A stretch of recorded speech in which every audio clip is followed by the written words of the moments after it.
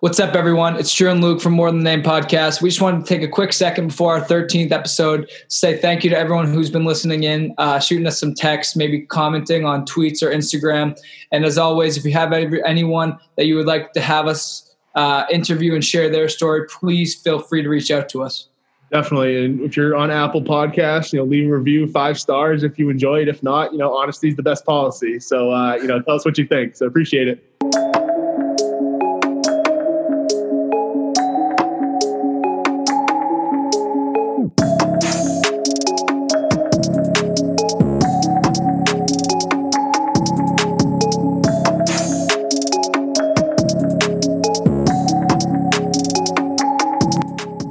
Drew Patno and Luke Chase on here on More Than a Name Podcast. And today we are joined with professional speaker, leadership trainer, and executive business coach, Jamie Beckler. Jamie, thank you for joining us today. Hey, Drew, Luke, appreciate you having me on. Love the show. And thanks so much for asking me to be a guest. And Jamie, we're just going to get right to it. With COVID, being a professional speaker, going in front of so many people, how has your job transitioned through this time?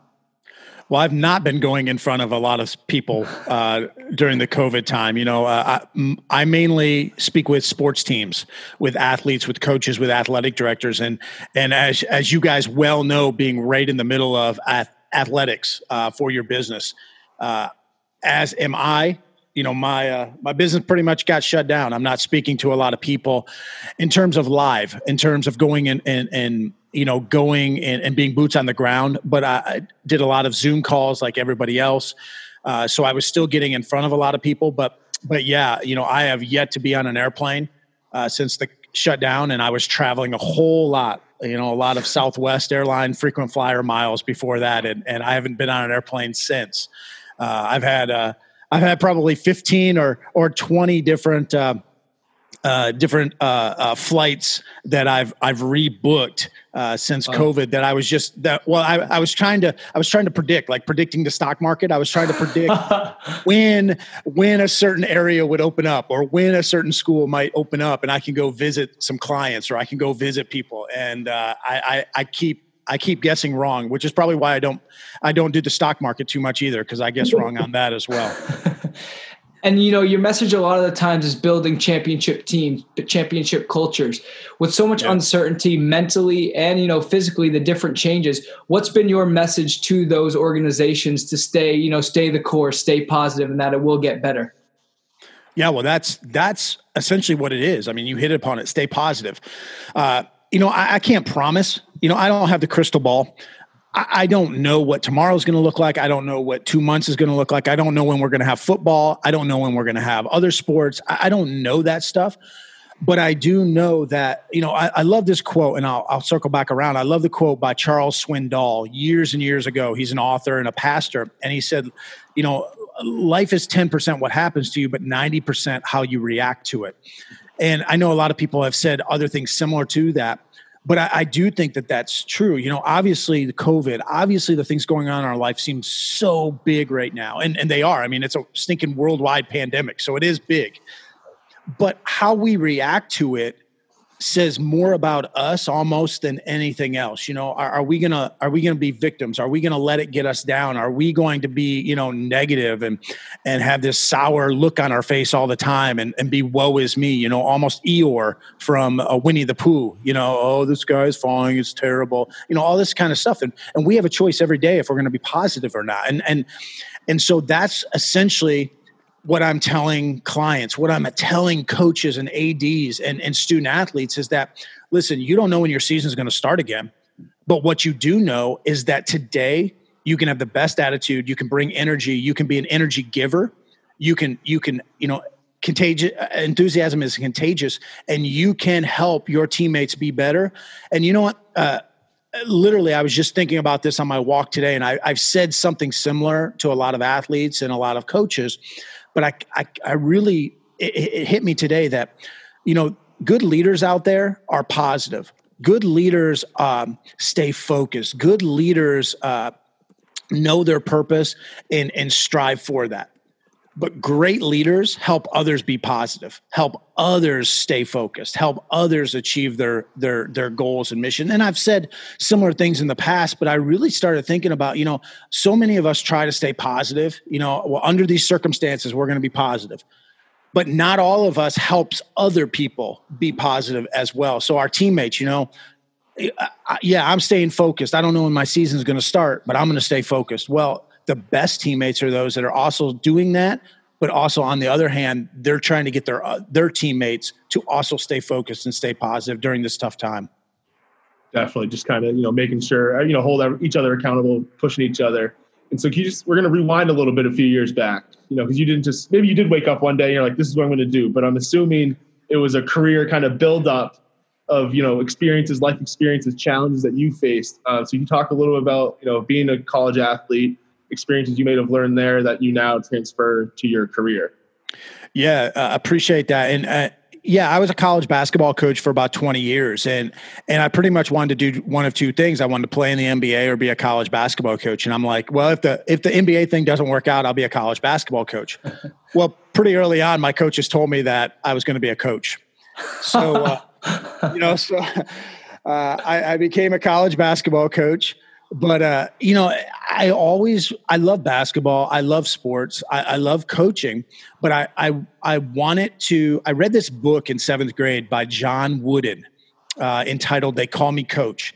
And I would love to say I was this mature and, hey, I wanted to one day be this great coach that just led people and, just got it was, and I was a legend, that wasn't like what I was thinking. What I was thinking at the time was, man, this was kind of cool that this coach treated all of his players fairly and treated all of his players in a good manner, whether they were playing for him or not. And I was like, man, when my shot's not going in or when I'm making a turnover, I would love to play for Coach Wooden, because that's the kind of coach I want. Somebody that treats me good, even if I'm not playing so well, or even if I have 30 points. And so, it wasn't like I wanted to be that coach. It was, I wanted to have that coach. But then as I mature and get older, I'm like, what? I could have somewhat of the same impact that some coaches had on me. And so I wanted to go into coaching.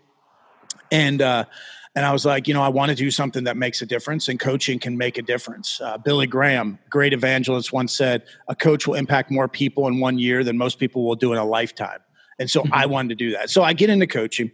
I coached for about 20 years. I then go to be a high school athletic director at a high school in Indiana with the 5th largest gym in America, seats 7,000. Wow. Amazing tradition. Yeah, nobody has won more boys basketball state championships than this school has. And so I did that. And then after a couple of years of doing that, I kind of jumped feet first into leadership consulting and speaking and podcasting and writing books. I just jumped feet first into being my own boss, and might be the worst boss I've ever had, but I went into being my own boss and working for myself and doing leadership consulting now the last 4 years. So, when you're at Martin Methodist in Tennessee, all-time leader in wins and winning percentage, but, when you win, everything's kind of great. Everyone's happy. But how did you keep the culture strong when times got tough, when you were down late in games, or maybe there was some conflict within the team? Yeah, that's a great question, Drew. And I wish that if you asked all of my players that were on those teams, my hope would be that they would say, yeah, coach was great all the time with that. But the truth was I wasn't. And in fact, my very last home game as a coach was probably the worst game I ever coached. I coached games where I got blown out by 50, where our team just got destroyed. I got out coached. But this game stands out in my mind, and it's like this sour taste in my mouth because I made a couple key errors, not coaching strategy necessarily, but just how I dealt with players, how I communicated with players. And this is after all these years of coaching, and this is after having a lot of success, being nationally ranked at this point, and I'm still making some mistakes. So I would love to say that I was always on point with my leadership and culture, but sometimes emotions would get involved. But I always tried as a coach, and I was probably more hard on myself than other people would be on me about that. But I always tried to stay cool, calm, and collected. yes, I would get on the officials once in a while, but I had very few technical fouls in my career. I always tried to stay in the moment. I always tried to not knee-jerk react about stuff. And so when you're trying to build that culture and you're trying to provide your team leadership, I think that's important, because when chaos is all around you, and that happens all the time in sports, whether it's your doing or the doing of the other team or the doing of the officials. I know that never happens, that officials can screw things up, but no matter what it is, you've got to stay calm, because your kids, your players are going to look to you for that. And it's amazing when I see coaches who will tell their kids, hey, you can't let the officials, get you riled up. Hey, you can't do this, you can't do that, but then they're doing it. And it's like, how, and especially like if you're getting on the officials, or if you're getting all worked up over, little Joey's turnover he just had, and you can't let that go. Well, how can you expect your players to go on to the next play, to let those things go as well and move on? And so you try to model what you're teaching. And I try to do that, but man, I was very, very human. And, I appreciate you bringing up Martin Methodist. That was a great experience. Did a lot of good things there. Now one of the things that in one way I'm proud of is the fact that I'm no longer the winningest coach there. I no longer have the best winning percentage. The guy that came after me spent the same amount of time as I did there, and he's better than me now, or as a coach.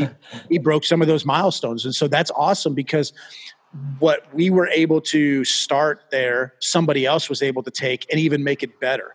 Mm-hmm. That first year he was the coach there, he was using all of our players, but man, he got great stuff out of them. He got the best out of them. Those players, when they would talk to me afterwards, were like, man, coach, he's really good. This guy is really good. He knows his stuff. And so that's awesome. That made me feel good. And then he just continued to build upon that and get better. And so that's a legacy, not like I created a legacy, but it was something where I was proud of the fact that what we did wasn't just short term. It wasn't just we're going to cut corners to win games right now, but that we established something that then someone else could take and actually make it better and put their own touches on it. And so I think that's cool, because so many times you see somebody like a coach leave and the program goes down the tubes because it was just about that coach, or it was just about like a few hacks, let's say. Like, we all want life hacks. How do I, 12 ways to do this, instead of just being really good at something. We want to hack. And so you see that in coaching or in leadership a lot. And I think it's good to just be good at what you do and always be looking at legacy. And I heard, this will be the last thing I'll say, and then you can move on to the next great question. But I heard a lady once say, legacy is not what you leave when you die. Legacy is what you leave every time you walk out of a room. And I would add, every time that you interact with somebody, what's that legacy that you left? What's that imprint that you left? And that's something that coaches can do, leaders can do all the time. And I don't think enough of us do that all the time. And I wish I had done that more. It pains me when I see on Facebook or on social media, one of my athletes got married or is doing something great, and I wasn't invited to that wedding, or I didn't know about that, because I've been invited to a lot of weddings, and don't get me wrong, I don't want to go to any weddings. I just want to be invited. But I've been invited to a lot of weddings, and I've been involved in a lot of my players' lives, but it hurts when there's those few that you're not involved with anymore because you didn't leave a positive legacy on their life. And those hurt. Those hurt, just like the wins and losses. You could be like 30-1, and you're going to remember that one loss a lot more than those 30 wins a lot of times. Definitely. And maybe, a current day example of what you were just talking about was what's going on with Texas Tech. Tubby Smith was there. They kind of took a program from, ground up, almost built it up. He left. Chris Beard comes in. They go to the Final Four, right? He took Tubby's players, a couple of his own guys, and continued that success and that foundation that they laid, over in Lubbock. And that's a great story too, because Chris Beard, that group that he had in the Final Four, I mean, there was nobody in that group that was like, oh, this is the kid that Kentucky wants. Or John Calipari, is promising they're going to be the next first round draft pick. I mean, he had a bunch of kids that were blue collar kids or, gritty kids. I mean, obviously they have some talent to play at that level, but but they weren't the future NBA players that a lot of these other programs have. And so that's a great, I love the Texas Tech example just because here's a coach and not only the players that he brought in, but the players reflect him. I mean, he's pretty much coached at every level. Nobody, 20 years ago thought Chris Beard was going to be this Final Four coach. I mean, when he's essentially being some nobody, driving a van and filling up water bottles himself, and carrying the basketballs into some, crummy gym that's probably too hot or too cold. Definitely. And so now, when you made that transition to, from coaching to the, athletic administration, athletic director, talk a little about what you kind of inherited and some experiences that you used to kind of turn that ship around and kind of write it, in terms of a business almost, budgeting, stuff like that, and kind of how you put them on the right path, being the athletic director? Yeah, great question. And we were, when I took over that high school, they were really in debt. They had a stack of bills on the athletic director's desk that I took over. There were no policies and procedures. Coaches were spending whatever they wanted. Every year the basketball coach was getting essentially 15 new basketballs or 20 new basketballs. Stuff like that. Kids were getting in trouble. None of this stuff I knew on my interview. Terrible research on my part. But we were able to put some things into place. We were able to put some systems and processes in place. And when I left after 2 years, they had, quite a decent chunk of money, and they're doing pretty well now. They're able to do a lot of things that we weren't able to do when I took over. But, that was some growing pains there too, because when you're used to getting anything you want from the athletic director, that was tough having those conversations with some of those coaches. It was tough having those conversations with board members. It was just tough conversations because here you're used to getting whatever you want, or we're used to doing something a certain way, but they had lost, I forget the exact number, but it was like $100,000 they had gone through in a matter of like 9 years, where they had like $100,000 in their bank account and they just kept overspending. There was no budget, so they just kept overspending because they had this big slush fund, and then eventually it was gone, which happened to correspond exactly with the year that I took over. Did not know that either, but yeah, essentially they had zeroed out their budget or zeroed out their bank account when I took over. So, hey, congratulations, Jamie.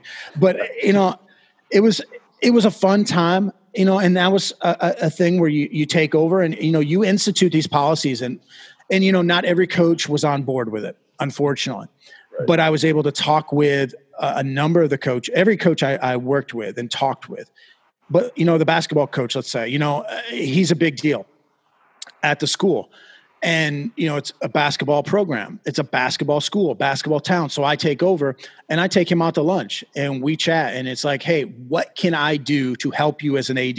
What do you need to do your job the right way? How can I help you out? And so he tells me these kinds of things. And so you build up this relationship, you build up this trust with him that it's not all about Jamie, or it's not all about me coming in and instituting my ideas. This is what's best for everybody. And it'll actually help your program eventually, but this is what's best for everybody. But you build up that connection and that relationship because you have to have a strong bond, because there's going to be a time when you're going to have tough love or a tough conversation down the road. And so, we would have those conversations later on, but he knew going into those conversations that, Jamie was a friend. Jamie was somebody that was looking out for him when I could, but I also had 20 other programs to look out for. And so, those are kinds of things that you don't always think about, but you have to build those relationships. Just like with players, you build those relationships with players, because when you bench them, or, when you have to yell at them or something, they don't take that personally. They know that, all right, well, coach isn't, really that big of a jerk. Coach doesn't hate me. Coach is just, they hear the words, they hear the message. But if you haven't built up that connection with them, then that strong bond, then you can't have that tough conversation later on. Definitely. So you talk about building relationships, building trust. I'm sure that takes a role in what you're doing today. So you transitioned to, speaking. How did you go about getting that first client to, come into a program, come into a team? Maybe it was a friend, maybe it wasn't, to just be like, hey, we have to trust this guy and what he says. He's going to help us, bring us to the top. Let's talk about that kind of maybe difficult. Yeah, you grind. And then when you're not grinding, you beg. But yeah, you have to build the trust that, all right, I can go in. Okay. I never coached in the Big Ten. Well, if you're going to hire me or bring me in to work with your Big Ten team, that you have to trust that even though I didn't work in the Big Ten, I can still bring value to your athletes and your program. And so you establish relationships.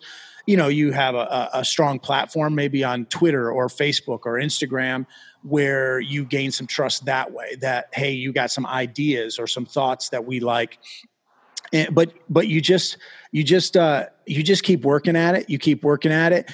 And, let's say, your school in the Big Ten doesn't want me, or your team in the NBA doesn't want to talk to me or doesn't want to pay me to bring me in or whatever. I don't wash my hands of you and say, well, forget you. You're dumb.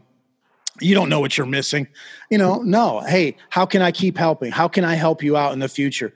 Hey, is there anything, while you got me on the call, is there anything I can do or we can talk about now that you guys are going through? But,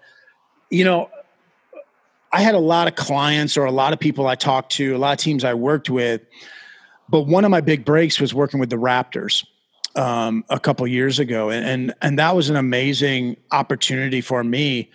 And that's one of those things where Coach Casey, Dwayne Casey, was the coach at the time. He and I had a number of phone conversations. We met in person. We had a number of these conversations because he had to know that whoever he was bringing in to be a voice in his player's ear was going to be somebody that he trusted to say the right things. Yeah. And so, he wanted to be sure of that. And so we were able to, have a number of conversations, and he felt comfortable with me with that. And so I was able to speak with their team, speak with their coaches a couple of different times going into his last year there, when in his coach of the year, the year that they were number one in the Eastern Conference before they won the national or the world championship. Mm-hmm. So you're talking about, opportunities, another door closes, another door opens up. For everyone, going through the job search right now, they could get discouraged. There's not a lot of jobs, there's a high demand, and you say grind. But what would your message be to them to, keep going, or have someone else believe in them and portray that to them?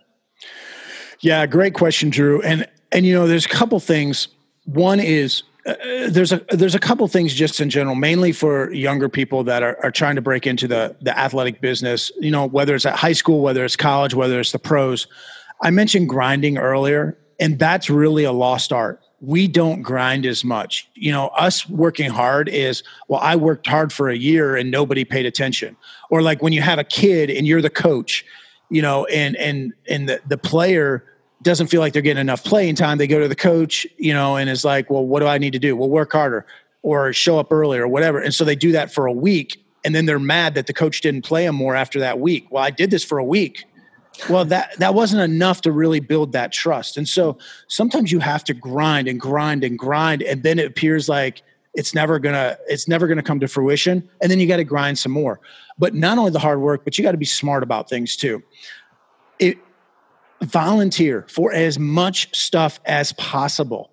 If you're the SID, the assistant SID, if you're working with a sport, if you're the lowest manager on a basketball team, man, you're volunteering. Hey, coach, when you go recruiting, you want me to drive for you? I'll drive the car. Obviously, if you have a license or you're a good driver, not suspended license or anything. But hey, coach, I know you don't want to drive because you got a lot of work to do. You got phone calls to make, or you got stuff to do on your tablet. I'll drive for you, or volunteer to do whatever. Find ways to make yourself valuable to anybody. And that could be the custodian. That could be a teacher. That could be the coach. That could be the AD. Don't just focus on the AD. Like if you're at a college, don't just focus on getting to be BFFs with your athletic director or best friends with your with the head coach of the football head coach. No, right. Man, hit up those GAs, hit up the assistant athletic director, because one day they're going to be in charge. Mm-hmm. get to know as many people as possible and then follow up with those people. But man, grind, get to know people, but volunteer for as much stuff as you can, because it's going to do two things with the volunteering. One, it's going to show that you're willing to do this junk that nobody else wants to do. But number two, it's going to make you better down the road because you're going to be smarter about all this stuff. You're going to know how to wash stuff. You're going to know what it's like to go recruiting on the road because you've been driving coach around. You've been his chauffeur or her chauffeur for the last 2 years. You're going to know what it takes to run a concession stand or whatever because you volunteered for it or whatever. Find ways, and that's going to make you better later on. So those are just a couple things that come to mind right away that I think are lost arts because we all want everything to be handed to us on a silver platter sometimes. And that's not the case. Most of the time I will consult with people and help people prepare for interviews. And a lot of times people have been doing a bad job where they're at, but then all of a sudden they want to turn it on and do a great job in this interview. And, we try to help them as best as possible, but your best interview is doing a great job where you're at right now. That's your best interview because you're going to have stories from this great job that you're doing, and people are going to speak highly of you, and that's going to speak louder than your resume could ever say, or any smooth answer you could have in an interview. Is what are you doing now? Are you doing an awesome job now? Are you having a great attitude when coach wants you to do something stupid? You're a GA or you're a manager or you're a volunteer or whatever, or I don't like this role I'm in. Well, suck it up, buttercup. Life's not fair. You're not going to always get what you want. But make the best of those things. Right. Definitely. Yeah. I mean, you talk about grinding all the time and you grind at work and obviously speaking now, but how are you, grinding with your family? You have a wife, you have a son. How do you make that balance and, keep everyone happy? Yeah, that is one of my Achilles heels. It's tough because as a coach, I was always, the guy that's putting in as many hours as possible. And when you own your own business and, you're starting from scratch, no one else is doing it. And you don't have that paycheck coming every Friday. If you're not getting something done, then it's not getting done. And so that's a difficult thing. And sometimes I do think it's out of balance, sometimes, but I'm not a huge fan of the work-life balance, like the balance part, that phrase.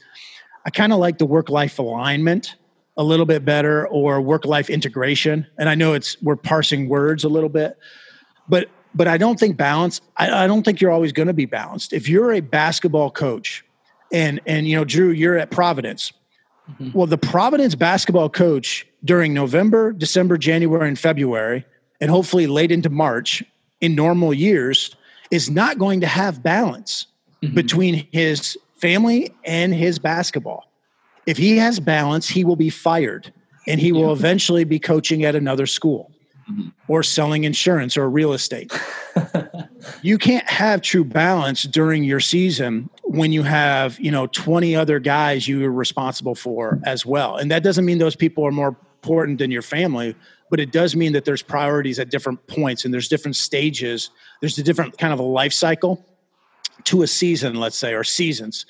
My wife knew that during basketball, she was going to be a basketball widow, but then I was going to make it up to her afterwards. Yeah. For the other 5 or 6 months, I wasn't going to schedule stuff during vacations or during holidays, or let's say there's a big recruiting event during Memorial Day. Well, that's outside the season. It's still a big event, but you know what? We were going to take my son and my wife there and we were going to make it a vacation. We were gonna try to do something around that. So yes, it was still going to be daddy's working, but it's going to be how can we integrate and how can I make up a little bit for that lost time? So you try to do things like that whenever possible. And you got to bring flowers and chocolates sometimes. Sometimes you got to pick up your socks, which is terrible. The flowers and the cards and the chocolates, that's the easy part. And I talk to coaches all the time. That's like just when your team is struggling, or, you say you got a bunch of idiots on your team and you're struggling to execute your offense. Well, the answer is your answer as a coach is just to put in a new play. put in a new play, or I'm going to put in a new starting lineup or something like that. That's the chocolates and the flowers and the cards. That's like the easy thing. But the underlying thing is you still got the same players executing. You still got the same issues there. The hard part is getting to know your players and actually motivating and inspiring them. And me as a husband, the hard part for me is showing my wife that I love her, not telling her that. Telling her is easy to do. Bringing a card or flowers is easy to do. Picking up my socks when the game's on and I want to watch that football game on Sunday afternoon, or taking out the garbage when it's fourth quarter and, when I want to be watching this, that's the hard part. That's when you really earn your stripes and really show your wife that you love her. And that's the same with coaching and leadership. It's easy to demonstrate these trivial things, but that's not really leadership, and that's not really loving on your players or your team members. Right.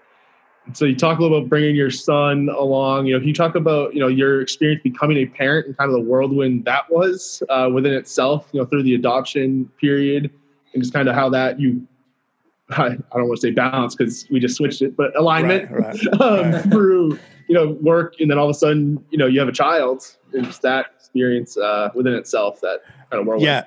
Yeah. As coaches, we like to plan ahead. We like to have a good scouting report, and that was terrible.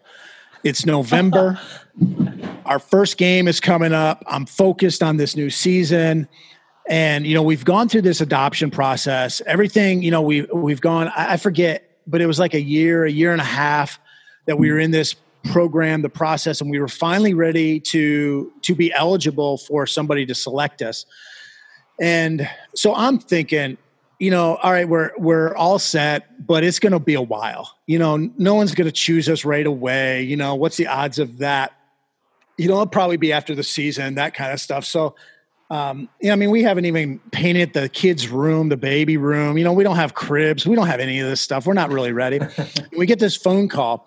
Hey, this mom just selected you guys. She wants to meet with you. And I'm like, oh my word. All right. Well, when? Well, she's doing 12 days. And I'm like, 12 days, like as in like less than 2 weeks, literally. Right.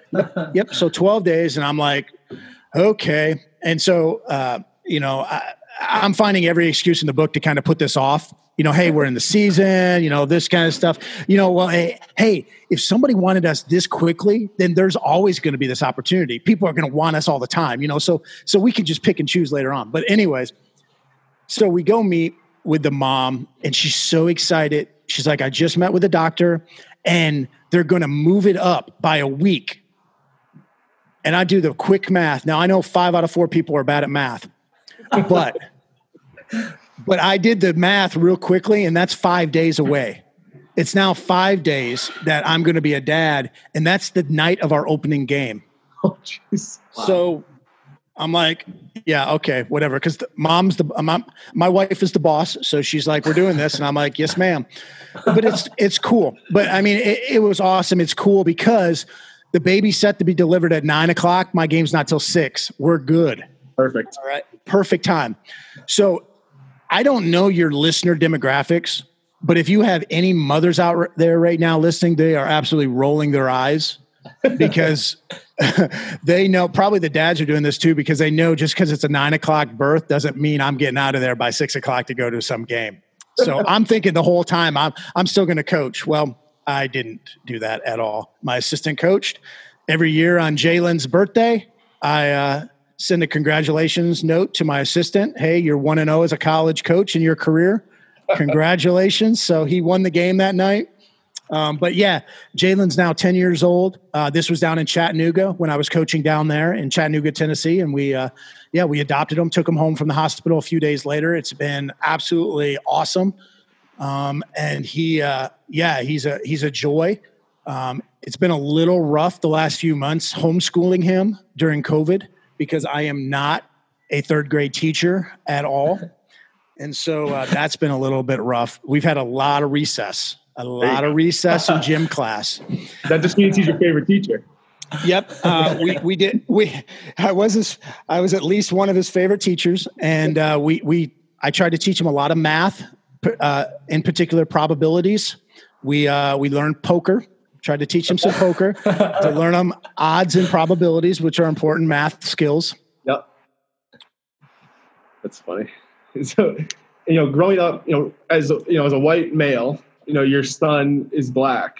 Can you talk about the current state, how you, from a position of a father, kind of talk to your son, I'm kind of spitballing here, but kind of have those difficult conversations with your son when you haven't gone through the experiences that he may go through or seen on the television, with everything going on right now? Yeah. It's a difficult situation. I have a lot of friends as well that are part of blended families, and whether they've adopted or they've married into it. I don't even know. I don't know the word, but there's a lot of blended families that I know, and they're all going through this right now. And it's very important. Just like if you were a coach of a team, you've got to have conversations. You have to have conversations, honest, frank conversations about what's going on. But I would hope there's a couple things that I think sometimes doesn't get talked about enough, and not just with race relations, but anything, is perspective and wisdom. And oftentimes we're so quick to just be right, or we're just so quick to get our point across, to be understood, that we forget that we need to understand. Stephen Covey, in his book, 7 Habits of Highly Effective People, he said, seek first to understand, then to be understood. And most of us, we go through life just wanting to be understood. We want people to see our point of view. Even when we're having a conversation, we're not listening with the intent to understand. We're listening with the intent to reply. And so I think we need a lot of perspective. And so in today's day and age, it doesn't matter. A year ago at this time, 5 years ago at this time, when you're having conversations with people, I think it's very important to have a perspective that I may not be right in everything that I say, or I might not know all the facts. I might not know every angle to this. So I want to learn, and I want to have dialogue. I want to have conversation, and we don't have that a lot. So when you're having these conversations, so if I'm having these conversations with Jalen, or you're in a blended family, you're having these conversations, I think it's important not just, and I'm going to be very simple here, but it's not good enough, even if it's your opinion, to say, this is good, this is bad, this is good, this is bad, this is good, this is bad. Not like evil bad, but I don't agree with this person, or I don't agree with this, so it's bad. There's a lot of nuance. And so I think it's important, like when I'm having a conversation with Jalen, yes, this is stuff that's not appropriate, or this is stuff that we don't believe in, or this is stuff that's not nice. But also, here's some other things to consider. Here's some other things to think about, because a lot of things are nuanced. And you try to, how do these people feel, or how does this feel, or what would you do if you're in this situation? And so you're trying to be wise about stuff, but you still want to have, this is right, this is wrong. These things are right, these things are wrong. These things are good, these things are bad. But you have conversations to try to get your son to see different perspectives, because if we don't see other people's points of view, we're never going to convert them. We're never going to get them to, my son a lot of people love Star Wars, the light side and the dark side. Well, you're never going to get somebody to come over from the dark side if all you're ever doing is vilifying them, screaming at them, cursing them out, calling them names, being mean-spirited. Even if they're mean people, even if they're people that are making bad choices, isn't your ultimate goal to help people be better and make the world better? And so what you want to understand is, if you can understand other people, that starts the process of helping them get better. And that's a different way of looking at things. And so we try to help Jalen understand that there's some bad people, or there's some people doing bad things, but why are they doing this? Why are they doing that? What's going on here? And now how can you react to that? What would be, going back to that quote I had earlier, life is 10%. What happens to you, 90% how you react to it. All right, this bad thing happened, or these bad things are happening. Even in school, you're getting bullied, or this is happening. Well, what would happen if the roles were reversed? What would we live outside of a lake. We have a lake across the street from us, a nice lake. We have ducks and geese, but we also have swans. There are 3 swans that the city puts in that lake, and they or 2 of them that they put around, but one of them just all of a sudden appeared a few months ago. Well, those other 2 swans are constantly bullying the one new swan. It's crazy. I haven't Googled this. I don't know how swans act. I don't know this. Not at all. But I know just as a human watching this, every day that Jalen and I walk around that lake and we see those 2 swans bullying the other swan, we talk about bullying, and we talk about how, what happens if somebody's not nice to us? What do we do? And we talk about the geese and the ducks and how they're together. Like they're different, but they're together, hanging out essentially. And we talk about how even though you look different or you're a different species even, like the ducks or whatever, this has become like a National Geographic episode. I'm sorry, but that gives us an opportunity to have a conversation about when you're different than someone else. How just because you're different, look different, even act different, say different things, you can still find common ground. You can still find commonality, and you don't have to, at the very baseline, you don't have to be mean to people.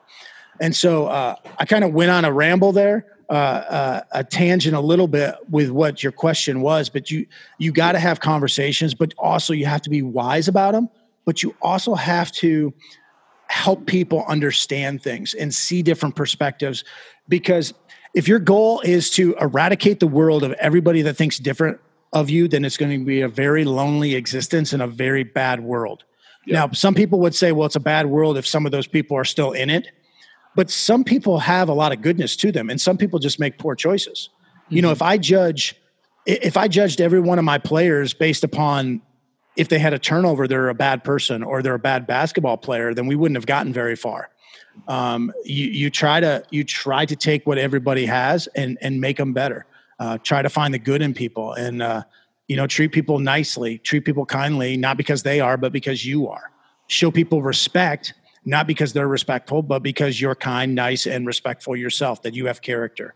So I know I went on a bit of a tangent there, Luke. I'm sorry, but I actually get kind of passionate about this because it really frustrates me when people are I hate this person, or this is an evil person because they believe this or they believe that, or, I get frustrated about that. And I don't want to teach my kid that.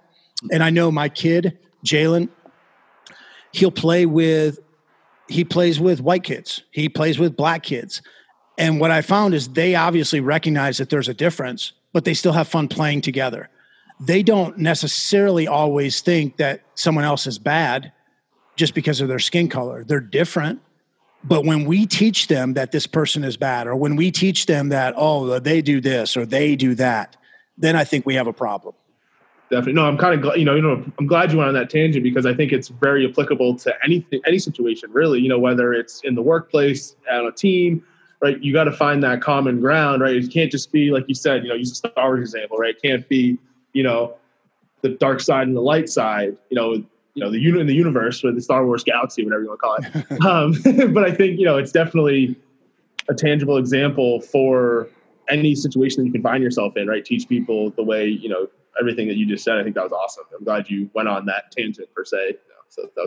History is littered with people that were evil, mean people that killed, so many others, and yet they had some kind of conversion.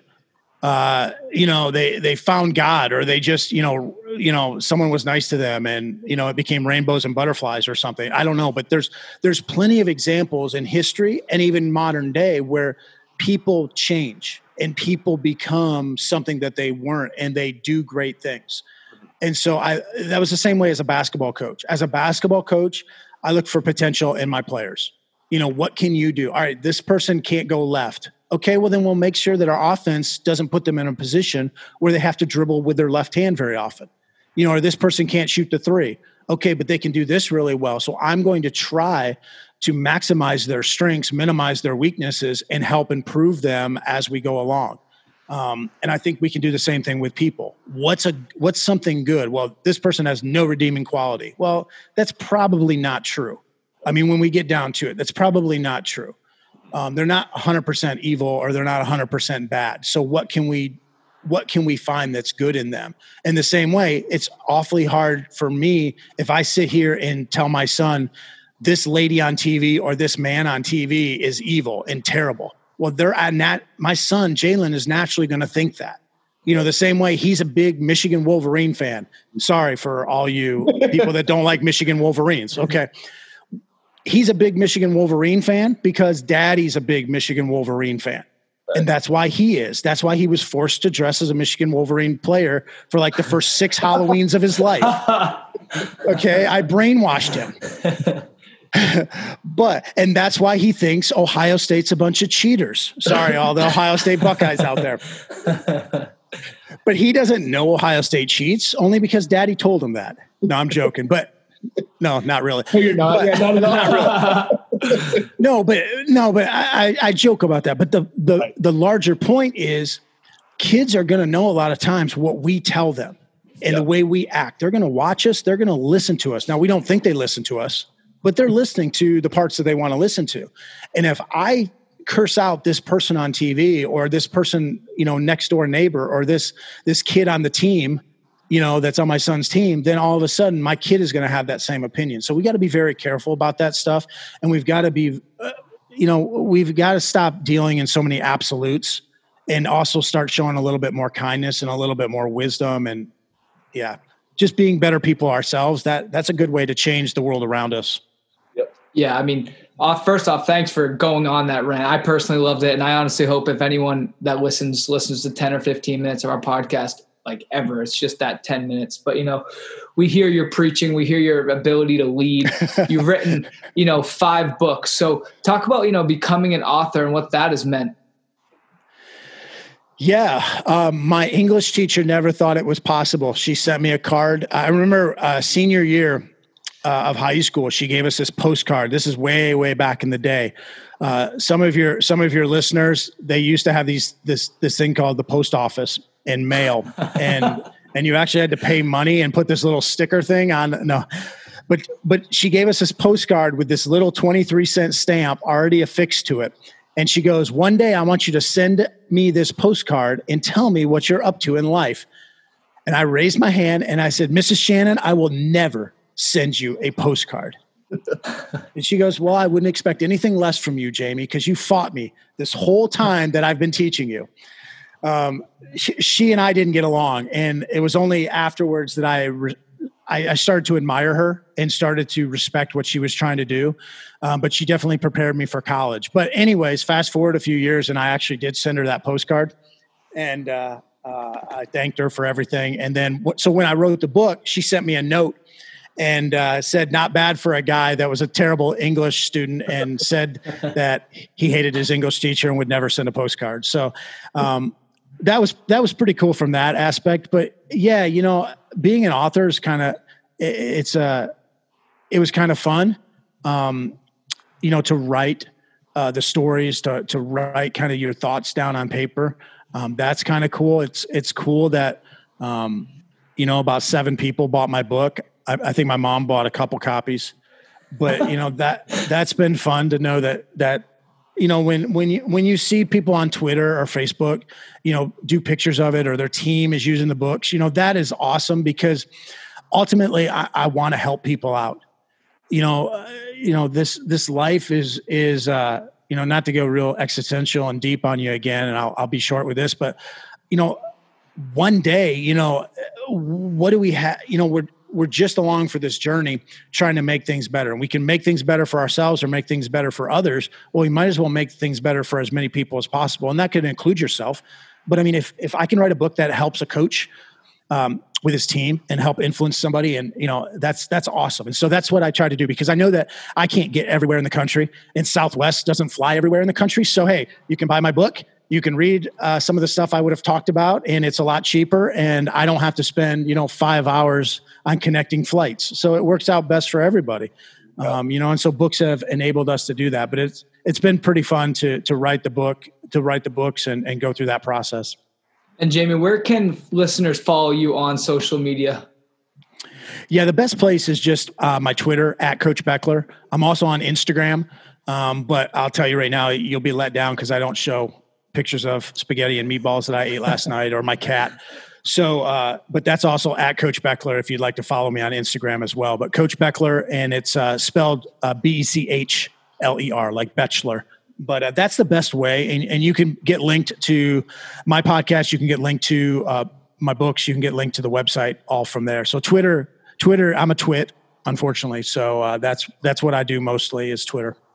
Awesome. Jamie, thank you very much for joining us today on More Than the Name podcast. We really appreciate it. I appreciate you guys. Thanks for your time. Yes, sir.